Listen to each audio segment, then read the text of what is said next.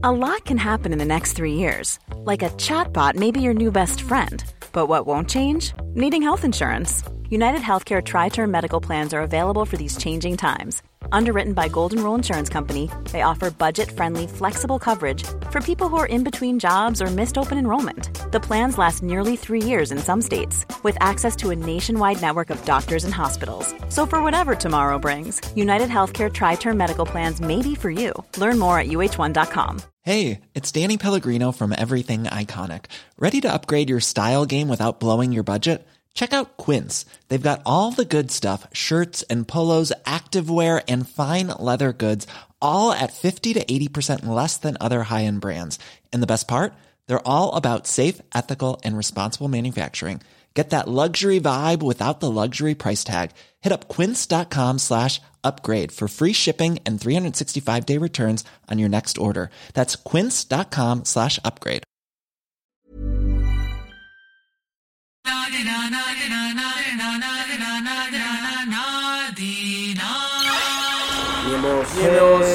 Välkommen till Nemos. Dagens gäst är Sam, a.k.a. Samboy.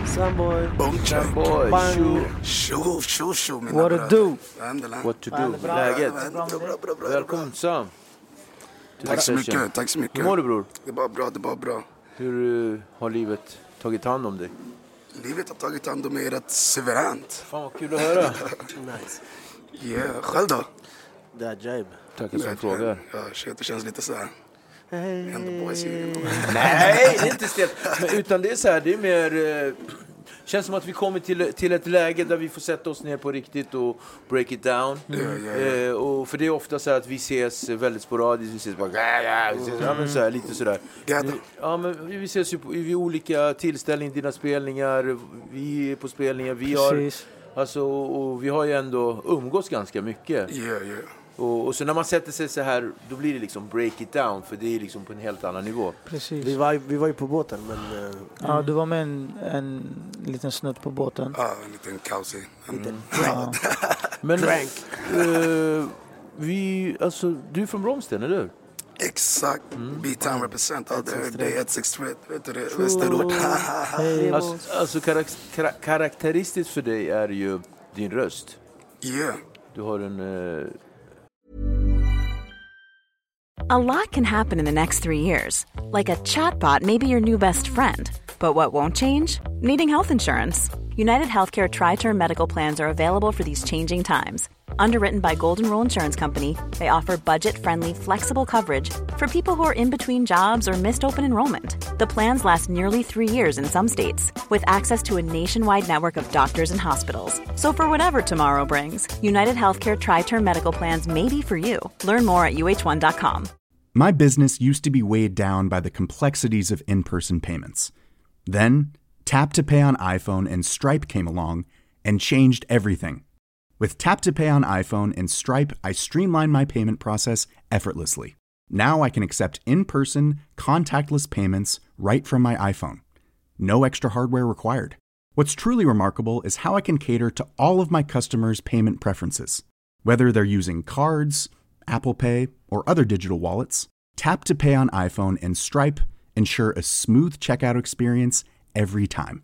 And it's not just me. Stripe helps businesses of all sizes, from local markets to global retailers, scale quickly and stay agile. To learn how Tap to Pay on iPhone and Stripe can help grow your revenue and reach, visit stripe.com/tapiphone. There's never been a faster or easier way to start your weight loss journey than with PlushCare. PlushCare accepts most insurance plans and gives you online access to board-certified physicians who can prescribe FDA-approved weight loss medications like Wegovy and Zepbound for those who qualify. Take charge of your health and speak with a board-certified physician about a weight loss plan that's right for you. Get started today at plushcare.com/weightloss. That's plushcare.com/weightloss. plushcare.com/weightloss. Ljuvlig stämma håller på att säga, men den är ljuvlig, men den är väldigt kraftfull. Och det är inga män i det, utan det är liksom, det känns lite som ditt signum. Yeah. Och det som jag vet av Samboy, som jag kan känna rakt av innan du överraskade mig, var att jag är så här, men Soundboy han är riktigt fet när han kör tillsammans med alla andra. När han kör collabs och så släppte du den där det där albumet. Mer än bara rap. Mer än bara rap, och du tog oss till en helt annan nivå. Det var ju liksom en riktig, om jag får säga så, det känns som en dedikation till dig själv. Det kändes som det var en känslosam resa. Alltså, det där albumet var det var verkligen ett album som jag gjorde för mig själv. Och för de som sett mig på TV, de som verkligen vill följa med på min resa, för att de ska kunna lära känna mig som en artist och inte bara som person, inte bara som den där Soundboy de har sett på Lyckliga Gatan, eller som den Soundboy de tror att de vet, de tror att de känner, förstår du vad jag menar? Så det var en liten förklaring för folk, för att mina fans och själva Sverige ska kunna komma närmare mig som artist och som person. Och då går vi in lite på som person. Du är från, som sagt, där vi började, från Bromsten, uppväxt. Hur såg konstellationen ut hemma hos dig? Hur var det? Hur kommer du från för hem? Jag kommer från hem, jag har 2 systrar. Uppväxt med mamma och pappa i Bromsten. Ja, hur var barndomen? Det var lite, för min del, det var lite kaos. Jag var lite kaos i unge. Rätt sprallig. Men alltså det var blandad, barndomen. Det hände mycket runt omkring familjen, farsan och allt sånt där. Och jag själv som var kaos. Morsan hade fått stroke innan.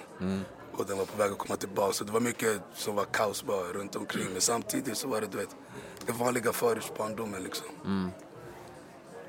Ni hade ju ganska nära till, och det är ju Bromsten, Tensta, Rinkeby, så det ligger ändå. Exakt. Bromsten är den fina delen.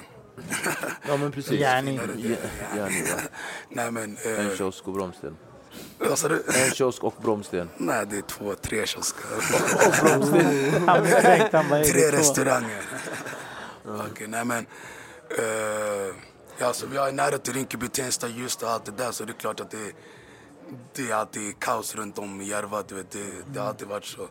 Och Rinkeby och Tensta, barnen kom till Bromsten när vi var yngre, vi gick dit när vi var yngre. Så det är samma skit, annan luck liksom, som man brukar säga. Men vad heter det, du har ju varit med i Lyckliga Gatan, du släppte med OIM som det gick fett bra allting. Men när du var ung, det här berättade om den här det olyckan som ändå förändrade gärna i ditt liv. Eller? Nej, men jag var med om olyckan när jag var 11 år. Fick en raket i ansiktet, jag tar det snabbt på oss.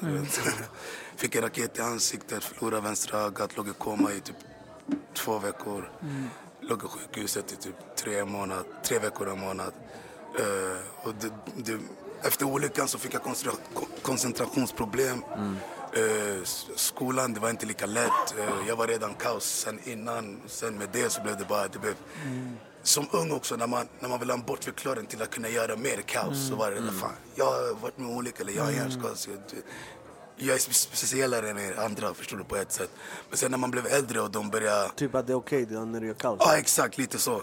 Sen när jag blev äldre och jag fick ha egen lärare och eget klassrum och inte fick följa med på klassresorna, och för att de säger att de hade för lite personal och att jag var för att jag ska kunna följa med, ska de kunna ha med, ska min mamma kanske följa med, eller ska en till lärare följa med. Då blev det jobbigt.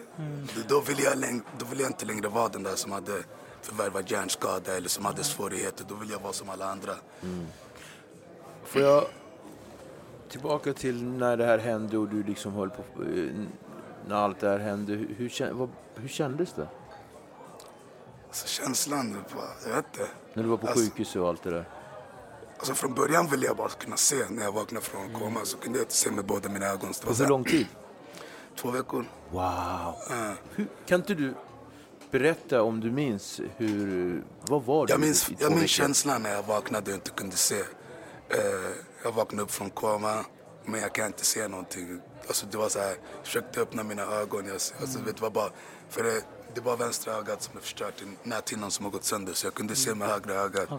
Men det var så bränt i ansiktet så jag var tvungen att hela tiden tvätta av och få det öppna sakta men säkert. Och sen från början så visste de inte om jag skulle kunna se med båda ögonen, så det var lite så här osäkert. Vänta in. Exakt, vänta in, och morsan vill inte säga till mig för att jag är för ung. Och hon var ledsen hela tiden, man känner ju av viben, man hör ju, man är inte dum, jag var ändå 11 bast. Så det var ju en jobbig känsla när man är den åldern. Man vet inte om man kommer kunna se sina föräldrar, sina vänner eller kommer kunna leka som vanligt igen och allt det där. Men som sagt, jag sitter här, jag gör min tang. Gud är med mig. Och nu är du glad, men någonstans så jag känner att det där, vi vill inte gå förbi den här grejen. Det händer ju otroligt mycket med dig. Ja. Och det händer bra saker och det händer ju sämre saker uppenbarligen. Hur gick du vidare från det här? Var det musiken eller vad? Alltså, efter olyckan då? Ja. Det måste ju ändå ha varit ett väldigt stort... Alltså första åren så fick jag inte så mycket hjälp på det sättet. Förrän jag blev lite äldre, typ när jag började 5:an. Så typ lite innan så hade vi varit med om ett bråk, jag och mina kompisar. Slog 2 killar, sen fick vi vår första grova misshandel. Och efter det var jag tvungen att byta skola till en skola i Hallonbergen som sen flyttade till Rissne. Och där som mina föräldrar märkte och lärarna och rektorn där märkte också att det finns ju någonting som är där bak någonstans och stör mig och inte, som gör att jag inte kan koncentrera mig på samma sätt.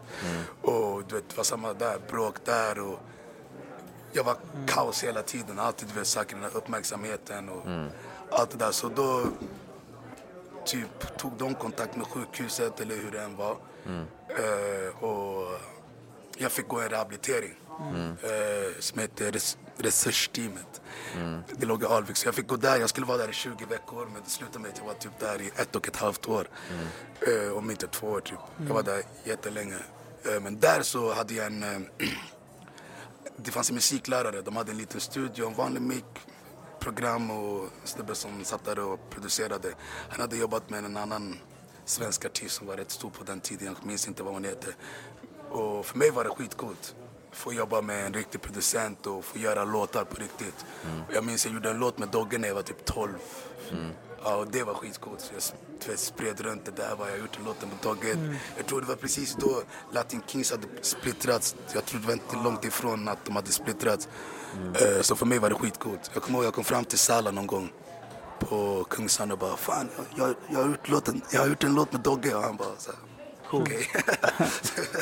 Det finns ingen Latin Kings längre. Nej men och efter det så när jag var på väg och skulle dra därifrån tror jag, eller typ jag skulle börja komma tillbaks till skolan och få känna efter så ville de hitta någonting för mig att göra på fritiden. Så de kollade upp en studio som låg i Farsta-tuben. Jag gick dit och började göra låtar och de var så här, vi ska lära dig att skriva texter. Jag kände mig redan klar. Jag var så här, ingen kan lära mig att skriva texter. Jag gick in dit och började freestyle battla läraren direkt.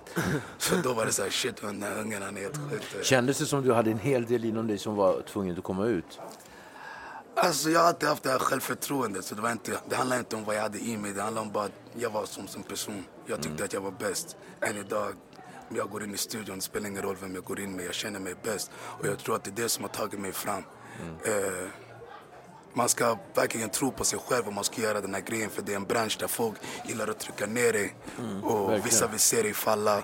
Och bara till exempel som en tid som nu när jag inte har släppt så mycket. Jag har varit i studion för att de tror det är över. Förstår du vad jag menar? Är det så ofta?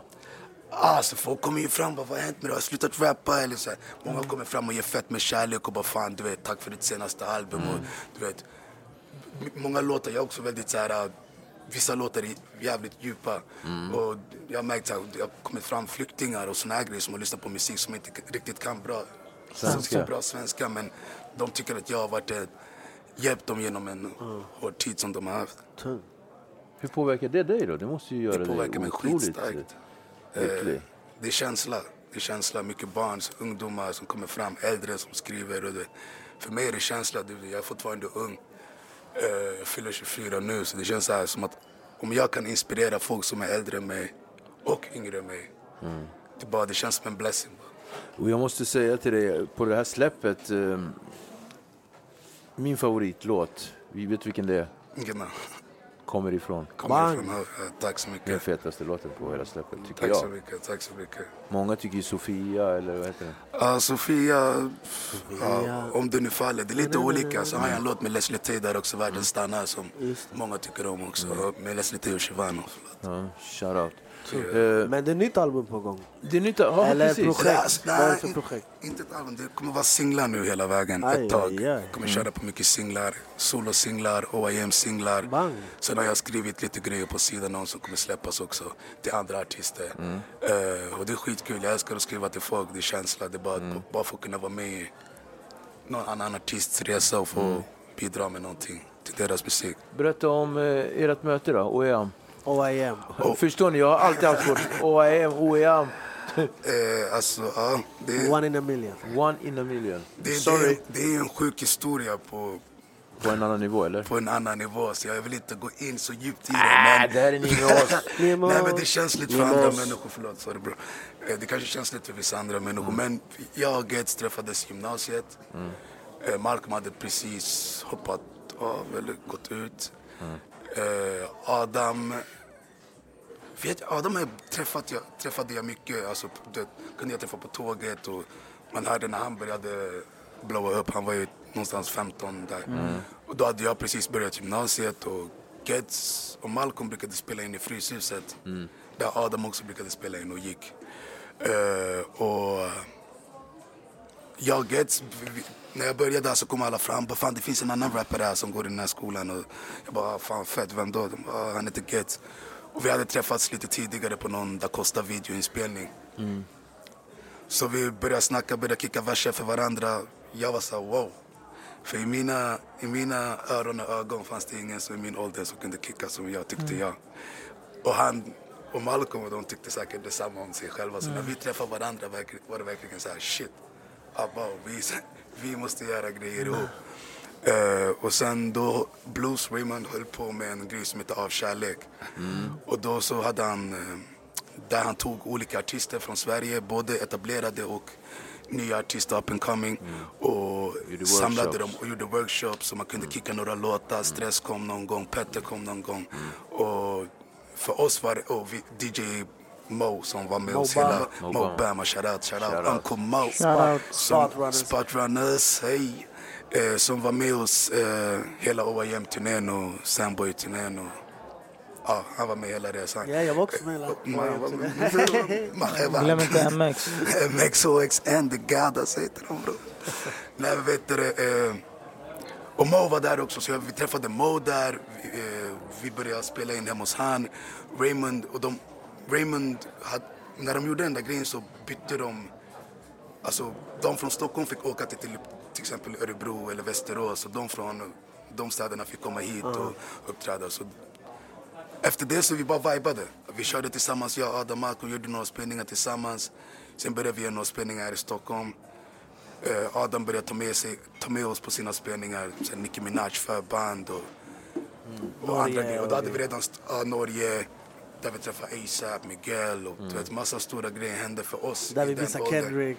Förstår du? Vi skulle se Kendrick dagen efter och vi var tvungna att åka hem, så det var lite tråkigt. Nej, men vet du, så det var mycket som var coolt för oss i den tiden, för vi var väldigt unga och det var inte så många i Sverige som gjorde på samma sätt i vår ålder. Så det bara klickade, det var bara någonting som var menat att hända, och sen har det bara varit historia sen dess. Och kan du berätta om kulmen för er? Kulmen, vad betyder det? Alltså, piken. Det var vad är din peak när det gäller One in a Million? Jag kan inte säga det som gjorde oss stora, eller då? Det var ju avundsjuka som med Sammy. Med Sammy. 16 miljoner streams. Förstår du? Nej, men den tog i Sverige med storm. Vi var inte förberedda på att den skulle bli så stor. Vi hade precis signat med Warner. Och jag hade jobbat med K1 sen tidigare. Och det kändes bara som om det var rätt att göra det med K1. För han är en av Sveriges fetaste producenter rakt av. Jag minns när K1 visade den i hörlurarna. Exakt. Jag bara lyssnade på refrängen, jag bara, den är klar. Och det var samma sak här. Jag fick den skickad, jag stod i Alvik och väntade på tunnelbanan. Jag får den skickad, jag hör refrängen, jag bara alltså lyssna. Alltså. Den här är klar. Den här är Sådär. helt klar. Men det var fortfarande så här, vi har inte släppt någonting officiellt. Jag hade släppt en låt från mitt mixtape med Malcolm, Adam och Geds. Bland djur och betong. Exakt, bland djur och betong. Vi hade släppt den här låten som heter Känner mig. Och redan där hade det blivit uppmärksamhet på grund av videon och att det är tjej och vi zoomar in i hennes rumpa då. Är det den där med badkaret? Exakt. Han gillar inte det. Nej men folk Videon bra, berätta om Det var regissören som var överskattad. Nej men vet du det, alltså vi kände att vi ville göra något annat än vad alla andra gör. Det kändes som att alla skulle stå fram i orten eller utanför miljonprogrammer eller vad man kallar det. Med hundar och bilar och du vet, det där vanliga gangstergrejen. Och vi kände att vi var mer än gangsterrap, vi var mer än orten-rap. Ni kändes lite som A$AP Mob, eller typ såhär, med namnet OAM, svartvit. Ja, det var lite den där moden. Jag kommer ihåg när vi tog våra pressbilder, vi kollade till och med på A$AP Mobs bilder. Så de inspirerade oss faktiskt. Men de var stora då också. Exakt. Men vet du, alltså vi var inte förberedda på att den skulle bli så stor. Så när det väl hände så kändes det bara sjukt och allting bara föll på plats. Någon månad efter kom mitt avsnitt på Lyckliga gatan, så det var typ 2 flygor i en smäll för mig. Berätta om den resan då. Det var en sjuk resa faktiskt. Jag hade bara släppt ett mixtape som sagt. Och hade tidigare varit med på X-Factor som ung när Malcolm och Adam Kanyama var med. Så kanske som så hände det någonting och de ville att jag skulle slängde ut det, ja. De slängde inte ut mig. De sa bara gå. Nej, de ville att jag skulle lämna pissprov och jag var så här, det händer inte. Ja, de slängde ut det. Jag var 17 bast. Nej, de bad dig gå. Nej, men de frågade mig, de bara, antingen så lämnar du pissprov eller så lämnar du programmet. Och jag sa, jag lämnar programmet. Och idag, eller efteråt. Bror, de bad dig gå. Och efter det. Bessan! Nej, men vet du det, jag tackar Gud att jag inte var med i X-Factor för att Det var ett bra beslut. Det var en bra grej, va? det var ett bra beslut för mig och tackar dem för att de ville ta pissprov på mig. Det var ett bra beslut av dem. För annars hade jag inte hoppat ur. Är det sant? Eller shunon som golar ner det kanske. Ja, exakt. Det var en golare där. Det måste jag säga. Golare har inga polare. Du vet vem Men du är. i alla fall, och då tänker jag så här. Hur tänker du då? Bra att inte vara med i det där löpet. För att jag vet inte om jag... Den där stämpeln eller som man får. Exakt. Det är svårt att ta sig ur. Det är lite svårt när det är en sån här tävlingsgrej. som Som Idol, X-Factor och alla de här grejerna där man tävlar för att bli en stjärna. Jag var redan en stjärna. Förstår du vad jag menar? Alltså, du fattar vad jag menar. Och jag tror att jag redan tänkte så under tiden vi gjorde det, för jag kom ändå rätt långt till bootcamp och allt det där. Så jag tror jag hade det i baktanken hela tiden. Men det var så vibe, vi var grabbar där tillsammans. Det var fett kul att göra en sån grej, köra på hovet och grejer. Så det var den sjukaste känslan just då, men jag tror att det var bättre för mig att bara fortsätta kriga vidare och visa vad jag går för på riktigt. För efter det så kom en av coacherna som jobbade på Fremantle som gör de här X-Factor och det. Som hörde av sig något år efter och bara, fan vi håller på med en grej som heter Lyckliga gatan. Och vi hade möte exakt här faktiskt på Malmö. Och jag går dit med Eisen och jobbar som var min management då. Och vi sätter oss ner, snackar lite. Jag har bara släppt ett mixtape. De bara, fan men vi löser det, förstår du vad jag menar? Vi gick in i studion direkt, jag gick in med Mac Beats, gjorde Vägra Vara, signade till Universal. Vems låt var det? Vägra Vara var min låt. Okej. Som Mac producerade. Och signade till Universal. Vi släppte den i samband med tv-programmet. Då hade jag en officiell singel alltså. Ja men precis. Sen Så den var tvungen att komma fram på grund av programmet? Ja, det var lite så. Eller? Ja, jag behövde en officiell singel för att kunna vara med på det programmet. Så mycket ville de ha det? Ja, det var faktiskt skitfett. Det var Och värsta på Lyckliga känslan. gatan, vad hände där? Tolkish vem? Jag tolkade Harpo som gjort Movie Star. Och det blev lyckat faktiskt. Hur var det att träffa Harpo? Det var känslan, han var riktigt soft, snabb. Var inte han lite speciell? 60-talsvåffla och lite... Hästar. Alltså han var ju speciellt på ett bra sätt. Alltså han var inte konstig, han var speciell men soft. Skön snubbe. Fick komma dit, han och hans fru välkomnade oss skitfint och vi gjorde programmet. Sen satt vi efter och snackade och drack snaps och bärs och vi bara hade det mode. Sen gick vi och la oss, vaknade upp nästa dag och fortsatte med det vi skulle göra liksom.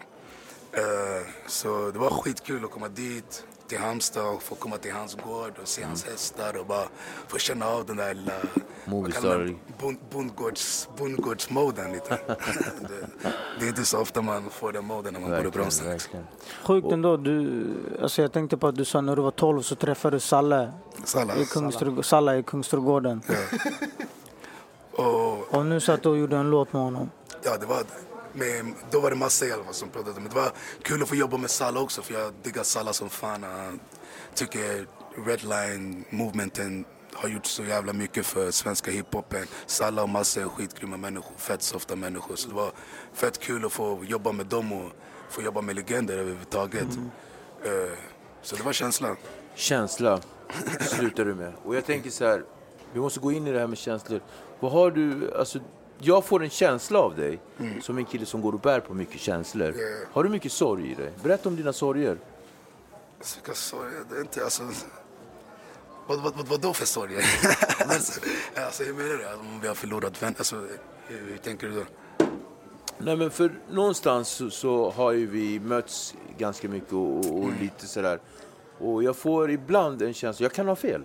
Jag får ibland en känsla som att du är sorgsam. Nej, alltså, jag är inte sorgsam. Det kan jag inte säga att jag är. Alltså, det är så här, när folk träffar mig ute och när jag är på bar, det är en annan sak från vad jag är när jag är vanligt och gör mitt jobb eller gör min grej. Så folk kan ta det som att jag kanske är sorgsen eller... Jag tänker överlag. Alltså, nej, alltså, jag tycker inte jag är så sorgsen, men jag kan vara... Inte sorgsen, sorgsam. Alltså sorgsam. Att du har mycket känslor inom dig som vill komma ut och ja. Ja, det har jag. Och det kanske man märker i min musik. Det är mycket känslor. Det är inte så mycket skryt längre som det var förut. Det är mycket känslor. Det kanske också för att jag har blivit äldre och ser på saker från ett annat perspektiv. Och... Jag vet inte riktigt. Nej, men jag kan ju ha jättefel. Nej, det är inte så jättefel då, men... Jag kan ha jättefel. Det känns som att du tycker jag ser lite ledsen ut ibland kanske. Nej, jag tycker inte att du ser lite ledsen ut ibland. Jag tycker att ibland så har du jättemycket inom dig som du vill ska komma ut. Och missförstå mig rätt nu så att det inte blir fel. Nej, det blir det inte. Utan det känns ibland som att du inte vet riktigt hur... Att du har inte riktigt hittat förmågan att ventilera ut det du känner inombords. Så då kan det bli mer destruktivt. Och sådär. Ja. Jag har ju mycket känslor i mig och jag tycker och tänker jävligt mycket. Men jag har lärt mig att försöka och inte tänka för mycket så att det blir för mycket i mitt huvud. Så att det blockerar allt det kreativa och allt det jag borde gå runt och tänka på. Och speciellt i sådana tider där saker kanske inte går exakt som det har gått. Nej. Och det måste man acceptera som artist. Man kan inte turnera på gamla låtar i flera år. Det kan man, vissa gör det. Men för mig som artist så vill jag komma med nya fräscha grejer varje turné. Eller varje halvår vill jag komma med något fräscht. Hur gör du när du skapar? Var hämtar du inspiration ifrån? Jag röker en fet och går in i min vibe. Alltså, beatet ska vara fett och jag ska jobba med rätt personer i studion. Det är skitviktigt för mig att vara i studion med rätt personer. Du känns ju som en person som kan lägga den utan att sätta dig och skriva, utan du liksom babam. Ja, senaste tiden om jag ska vara ärlig så skriver jag inte. Nej. Jag skriver inte så mycket sådär. Speciellt inte när jag sjunger. Då är det mest jag freestylar melodier. Sen alltså sångverser, det är så mycket enklare än rap. Rap, du ska komma ihåg en hel 16, du vet. Såklart du måste skriva ner det. Men sång, det är mer man drar ut på det så mycket att det blir inte så mycket text och det är lättare att komma ihåg i huvudet. Ihåg, man hinner tänka. Ja, du sjunger bra. Tack, det kan man tycka ibland. Nej, men det tycker man. Det tycker man verkligen. Du har en förmåga att generera fram saker i din röst så att det blir perfekt. Och känslor. Ja, exakt. Och väldigt genuint. Det är speciellt när du sjunger. När du kör på. Nej, men... Och jag tänker så här, på tal om Gadden när man träffas och så här, jag tänker det har ju varit mycket upp och ner och så där, så är det ju i allas liv naturligtvis. Hur har du känns ju mycket mer stabil nu än vad du var för något år sedan. Ja, alltså jag ska säga så här, det var för mig så vill du berätta? Det var en liten svår period där, alltså en jobbig period, men ändå skitnice period, en period jag aldrig kommer glömma. När man slog igenom och när alla var på dig och när saker hände hela tiden i ens liv. Men jag tror att det var en period för mig där jag inte kunde känna av riktigt vem jag var och vad jag ville göra. Det var mer en tid där jag kände att jag behövde anpassa mig till folket. Du vet, vara den personen som folket vill att man ska vara och inte den personen som jag är. Och det är också för att jag var ung. Det har gått några år nu sedan dess, 19-20, nu fyller jag 24 liksom. Och att, jag vet inte, det var bara en... Kändes det som du förrådde dig själv någonstans? Det känns som att jag tappar mig själv lite mer, om jag ska säga så. Det känns som att, du vet, det var så mycket, och för att kunna orka med att vara trevlig mot den och den och den som vill prata och ha de här långa diskussionerna, så måste man kanske hinka eller vara på sin vibe för att kunna, du vet, orka med allt det som händer runt omkring. Och jag tror att det var kanske lite där jag också gjorde fel, för att man tar sönder sig själv liksom. Det är viktigt att må bra i hälsan också. Innerligt. Exakt. Och kunna må bra inom sig själv för att kunna göra den här grejen. Det är jävligt viktigt att du känner att du mår bra med dig själv liksom. Och jag tror att det är den perioden jag är i nu. Alltså just nu känner jag att det är typ bästa tiden i mitt liv. Alltså jag mår bäst. Dricker du fortfarande? Det händer, rakt av. Men det är inte på samma vibe längre. Jag tror inte, alltså, jag går inte på klubbar på samma sätt. Kan det vara det som är grejen? Att du ska vara bland mycket människor? Och... Ja, jag tror att jag... Kanske inte drickandet i sig, utan det är drickandet i kombination med allt annat. Ja, alltså bara vara bland mycket människor där jag alltid ska behöva...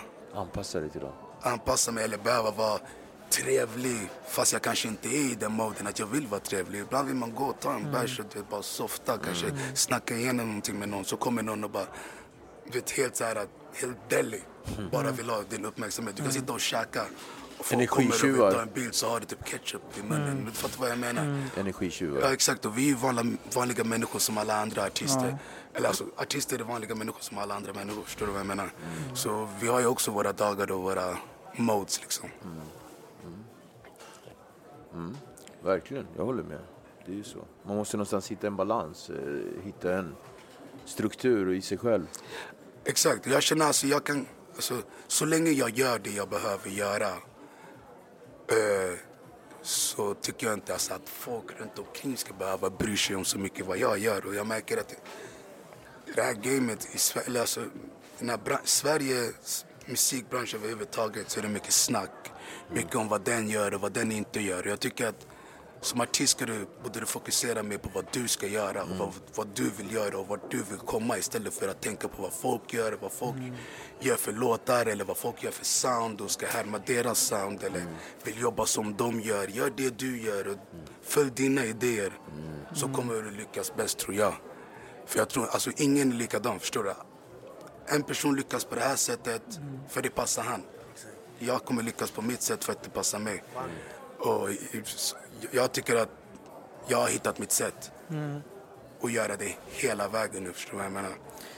Men liksom för mig känns det som du har ju hållit på, du gjorde ju den där Bromsten-låten. Ja, Västerort. Förlåt, Västerort. Och det var på LL Cool J-beatet, eller hur? Ja, fet. Och sen kom det lite sporadisk grejer, men sen var du med i Lyckliga Gatan och det känns som att efter en dag så bara switchade och du blev fett stor efter det. Det var verkligen efter en dag. Eller hur? Men kände du nu när du kommer kolla tillbaks några år senare, känner du att du handskades med den famen på ett bra sätt, eller hur? Nej, jag tycker inte det. Nej. Jag tycker inte det, om jag ska vara ärlig. Det finns vissa stunder jag tycker att det gick över mitt huvud. Och du vet, men jag tror det är normalt, jag tror det är naturligt. Jag tror att det händer de flesta. Och jag tror att man behöver gå igenom den perioden för att sen veta hur du ska handskas med famen för nästa move. Liksom. Precis. Allting har sina steg och jag tror inte att det där var slutet av min resa. Det där var bara början. Alltså verkligen början, förstår du vad jag menar? Och nu har jag gått igenom den perioden, fått känna av det där. Nu är det nya moves, nya steg att ta liksom. För jag menar, det kom ju väldigt mycket spelningar och sådär för dig efter det. Och fråga på spelningar. Man var ju där med dig på spelningar. Det finns mycket alkohol i klubbar. Man dricker mycket och gör såna här grejer. Och det är lätt att, som du säger, det tar över huvudet och att man gör för mycket av någonting. Exakt. Men det var en sån period. Vi kände oss som ballers. Vi var ballers, det gick bra. Det var kul. Men jag tror att vi också blev för bekväma, du vet. Och du vet, det är lätt att man blir för bekväm när det bara slår och det blir för stort att ni bara bam, kör på samma grej hela tiden. Sen märker man att det har gått 2-3 år och fan, vi har köpt samma tracks. Ja, vad händer, förstår du vad jag menar? Och kassan måste fyllas på nytt. Man måste börja äta på riktigt och börja tänka att investera och göra moves på riktigt. Och då var det mer så här. Vi bara levde. Det är bara gada, expendera para. Sen nästa dag har inga para. När man får para igen, gå och köpa en dyr jacka eller bambam. Sen har man inte para igen. Det är sådana där grejer hände hela tiden. För att man inte visste hur man skulle sköta det. Man kanske inte hade någon som exakt sa till dig vad du skulle göra med dina cash eller vad du skulle göra för moves. Jag hade en man som alltid var där för mig. Alltid sa till mig vad som var rätt och fel. Men jag tror att ibland så måste man lära sig vissa grejer själv för att kunna inse det på riktigt. Göra misstag för att lära sig utav exakt. Det går inte om någon säger till dig sluta dricka cola varje dag. Du kommer sluta dricka cola när du får diabetes. Det är när du diabetes, exakt. Och jag tror att det var så med mig. Jag är väldigt envis människa. Jag gillar att lyssna på mig själv. Jag tycker att alltid mina idéer är bäst. Men med tiden har man lärt sig att det kanske är bra att lyssna på folk runt omkring det. Eller det är bra att kanske i alla fall ta in lite av vad folk säger till dig. Förstår du vad jag menar? Sen kan man göra sin lilla grej av det där. Bang, vi fick 2000 följare nu, ni är med oss. Glöm inte följa oss på Instagram. Det var för bönnmärarna. Men jag tänker så här, om vi så här, om vi någonstans break it down till verkligheten, eller det här är ju verkligheten vi pratar om, men till där vi är just nu inom scenen, hiphop-scenen kan vi säga just nu. Du är blott svårigheternas kusiner där. Du vet vad du har gjort, va? Du har dragit in dig själv i en här, va? Det jag tänker så här är, du är ändå 24. Ja, jag fyller 24 juli, 16 juli. Du är 23 år gammal. Så du är väldigt ung, skitbra. Vad är det som... Och du känns redan som en veteran i gamet. Mycket på grund av att du har varit med ett tag nu. Men också en annan sida. Det är att det har kommit mycket ny musik på väldigt kort tid. Faktiskt. Det gör ju dig som har varit med i gamet. Jag menar, hur länge har du hållit på med musik? 5 år? 5 år? No, nej men alltså sen... Nej, jag kan rakt och säga att jag har varit med i gamet typ 10 år alltså. Nej, nu menar inte jag så. Jag menar sen du har kommit upp i rampljuset. Det är inte mycket mer än 5 år. Det är 4 år. Ja, och det är det jag menar. Då blir ju det också, för jag försöker ju också ge en blick i musikscenen. Och då blir ju det som att gamet har ju förändrats sen du kom upp i ramljuset till de som är uppe i, som är heta nu. Jag tänker ZE, Yasin, alla de här, Jirel, alla de här. Det har ju blivit en helt ny game change. Det jag menar är, gamet har förändrats så pass mycket på de här 5 åren. Vad har du för tanke kring det? Jag tycker det är skitfett. För många av dem känner jag, många av dem har jag... Alltså, vi gick i samma basketlag när vi var små. Alltså, det är folk jag känner sen way back. Lamix, jag kände han sen var mycket yngre också. Irel, alla de här som är heta nu. Och det är fett kul att få se att det är våra generation som tar över gamet just nu. Och då menar jag inte bara inom rap, inom hiphop-branschen. Då snackar jag allmänt. Det är på skivbolag och på radiostationer och på tv-kanaler, podcast. Det är våra generation, det är folk man känner, folk man har grindat med eller bara har känt när man var yngre som nu tar över. Då tänker jag Sabina Dumba, alltså flera andra som är heta just nu. Och för mig är det bara skitkul att se. Samtidigt, många gånger får jag den här frågan, vad fan, du måste släppa ny musik. Det har kommit många nya, de kommer ta din plats. Alltså, Är det som är så här, the topic när de träffar dig? Mycket, ofta. För det är andra gången du säger det nu. Ja, jag får höra det ofta. Men för mig känns det inte så. För att jag känner att jag har mitt egna sound. Jag tycker jag har en av Sveriges unikaste röster. Absolut. Det är inte, alltså, jag låter inte som någon annan på det sättet. Utan tvekan. Så jag tycker jag har min egen lane, jag har min egna vibe. Så jag ser inte som att jag tävlar med någon. Förstår du vad jag menar? Jag tävlar med mig själv. Men om du får titta på samarbetspartner längre fram, önskemåltavlor? En tjej, en kille då, som vi brukar... Det är ändå ganska... Jag måste göra någonting med Anna Diaz. Bang! Och vi har redan snackat. Anna Diaz. Det är på G. Vi skulle införa månaden, men vi cancelade den, men det kommer. Sen en kille...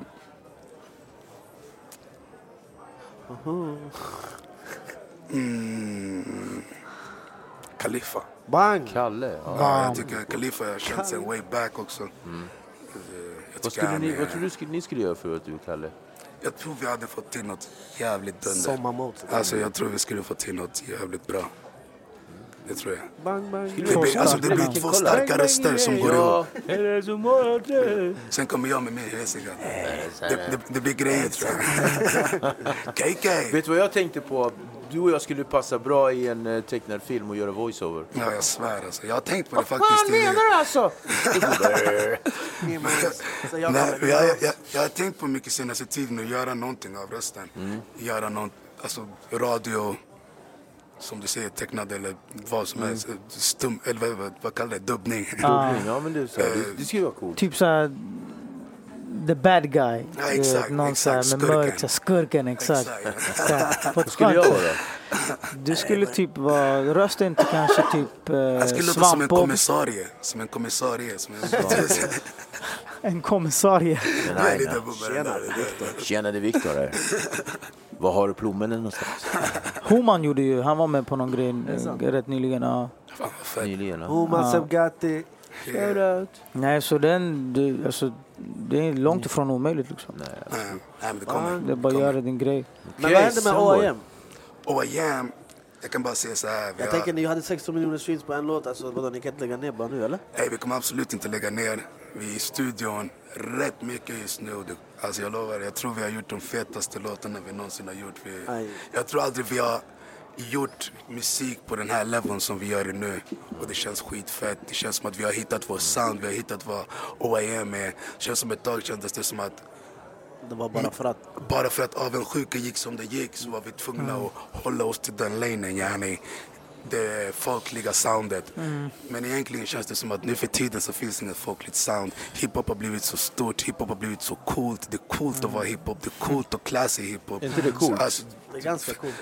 Och det är skitcoolt. Förstår du vad jag menar? Att hiphop har blivit så stort som det. När man kollar på reklamer, det kan vara vad som helst. Så kommer det någon trap-del in i musiken någonstans. Poplåtar, trap-delar kommer in. Ja, det är sant. Det är bara att hiphop har tagit som plats. Och nu känner jag att vi ska inte anpassa oss till någonting. Vi ska bara göra det vi är bäst på. Vi är bäst på att rappa. Jag är bra på att sjunga, men jag tror att min starka sida är rappen också. Kommer alla ursprungsmedlemmar vara med? Exakt, alla är med. Alla är med. Malcolm, alla har steppat. Nej, men vi har snackat en del med Malcolm. Det kommer komma lite grejer där med Malcolm också, tror jag. Och det känns fett. Alla har blivit äldre. Saker har squashats. Vi är bara positiva och försöker bara göra det vi älskar att göra. Och vi älskar att göra det här, ni är med oss. Shout out till ni är med oss. OAM får komma till ni är med oss till höst. Det måste vi komma. Flowsick Music Group måste komma. Bang. Det kommer hända mycket grejer nu. Jag skriver till andra artister som håller på med R&B och pop och soul. Så det kommer vara kul att få släppa ut det också och få bara ta en plats på en annan del av musikbranschen. Det är Samboy. Kul att ha det här. Tack för att du kom. Tack själva. Jag vill bara säga till alla som kollar på YouTube, vi finns på Acast och tvärtom. Bang. Jag vill bara säga också att Samboy singlar kommer ut snart. Feta grejer kommer ut. Ni är med oss på Instagram. Jag ber dig filma P.O. Just där bara snabbt. Hej! Det var en fuck up. My business used to be weighed down by the complexities of in-person payments. Then, Tap to Pay on iPhone and Stripe came along and changed everything. With Tap to Pay on iPhone and Stripe, I streamlined my payment process effortlessly. Now I can accept in-person, contactless payments right from my iPhone. No extra hardware required. What's truly remarkable is how I can cater to all of my customers' payment preferences. Whether they're using cards, Apple Pay, or other digital wallets, Tap to Pay on iPhone and Stripe ensure a smooth checkout experience every time. And it's not just me. Stripe helps businesses of all sizes, from local markets to global retailers, scale quickly and stay agile. To learn how Tap to Pay on iPhone and Stripe can help grow your revenue and reach, visit stripe.com/tapiphone. Ever catch yourself eating the same flavorless dinner 3 days in a row? Dreaming of something better? Well, HelloFresh is your guilt-free dream come true, baby. It's me, Keke Palmer. Let's wake up those taste buds with hot, juicy pecan-crusted chicken or garlic butter shrimp scampi. HelloFresh. Stop dreaming of all the delicious possibilities and dig in at HelloFresh.com. Let's get this dinner party started.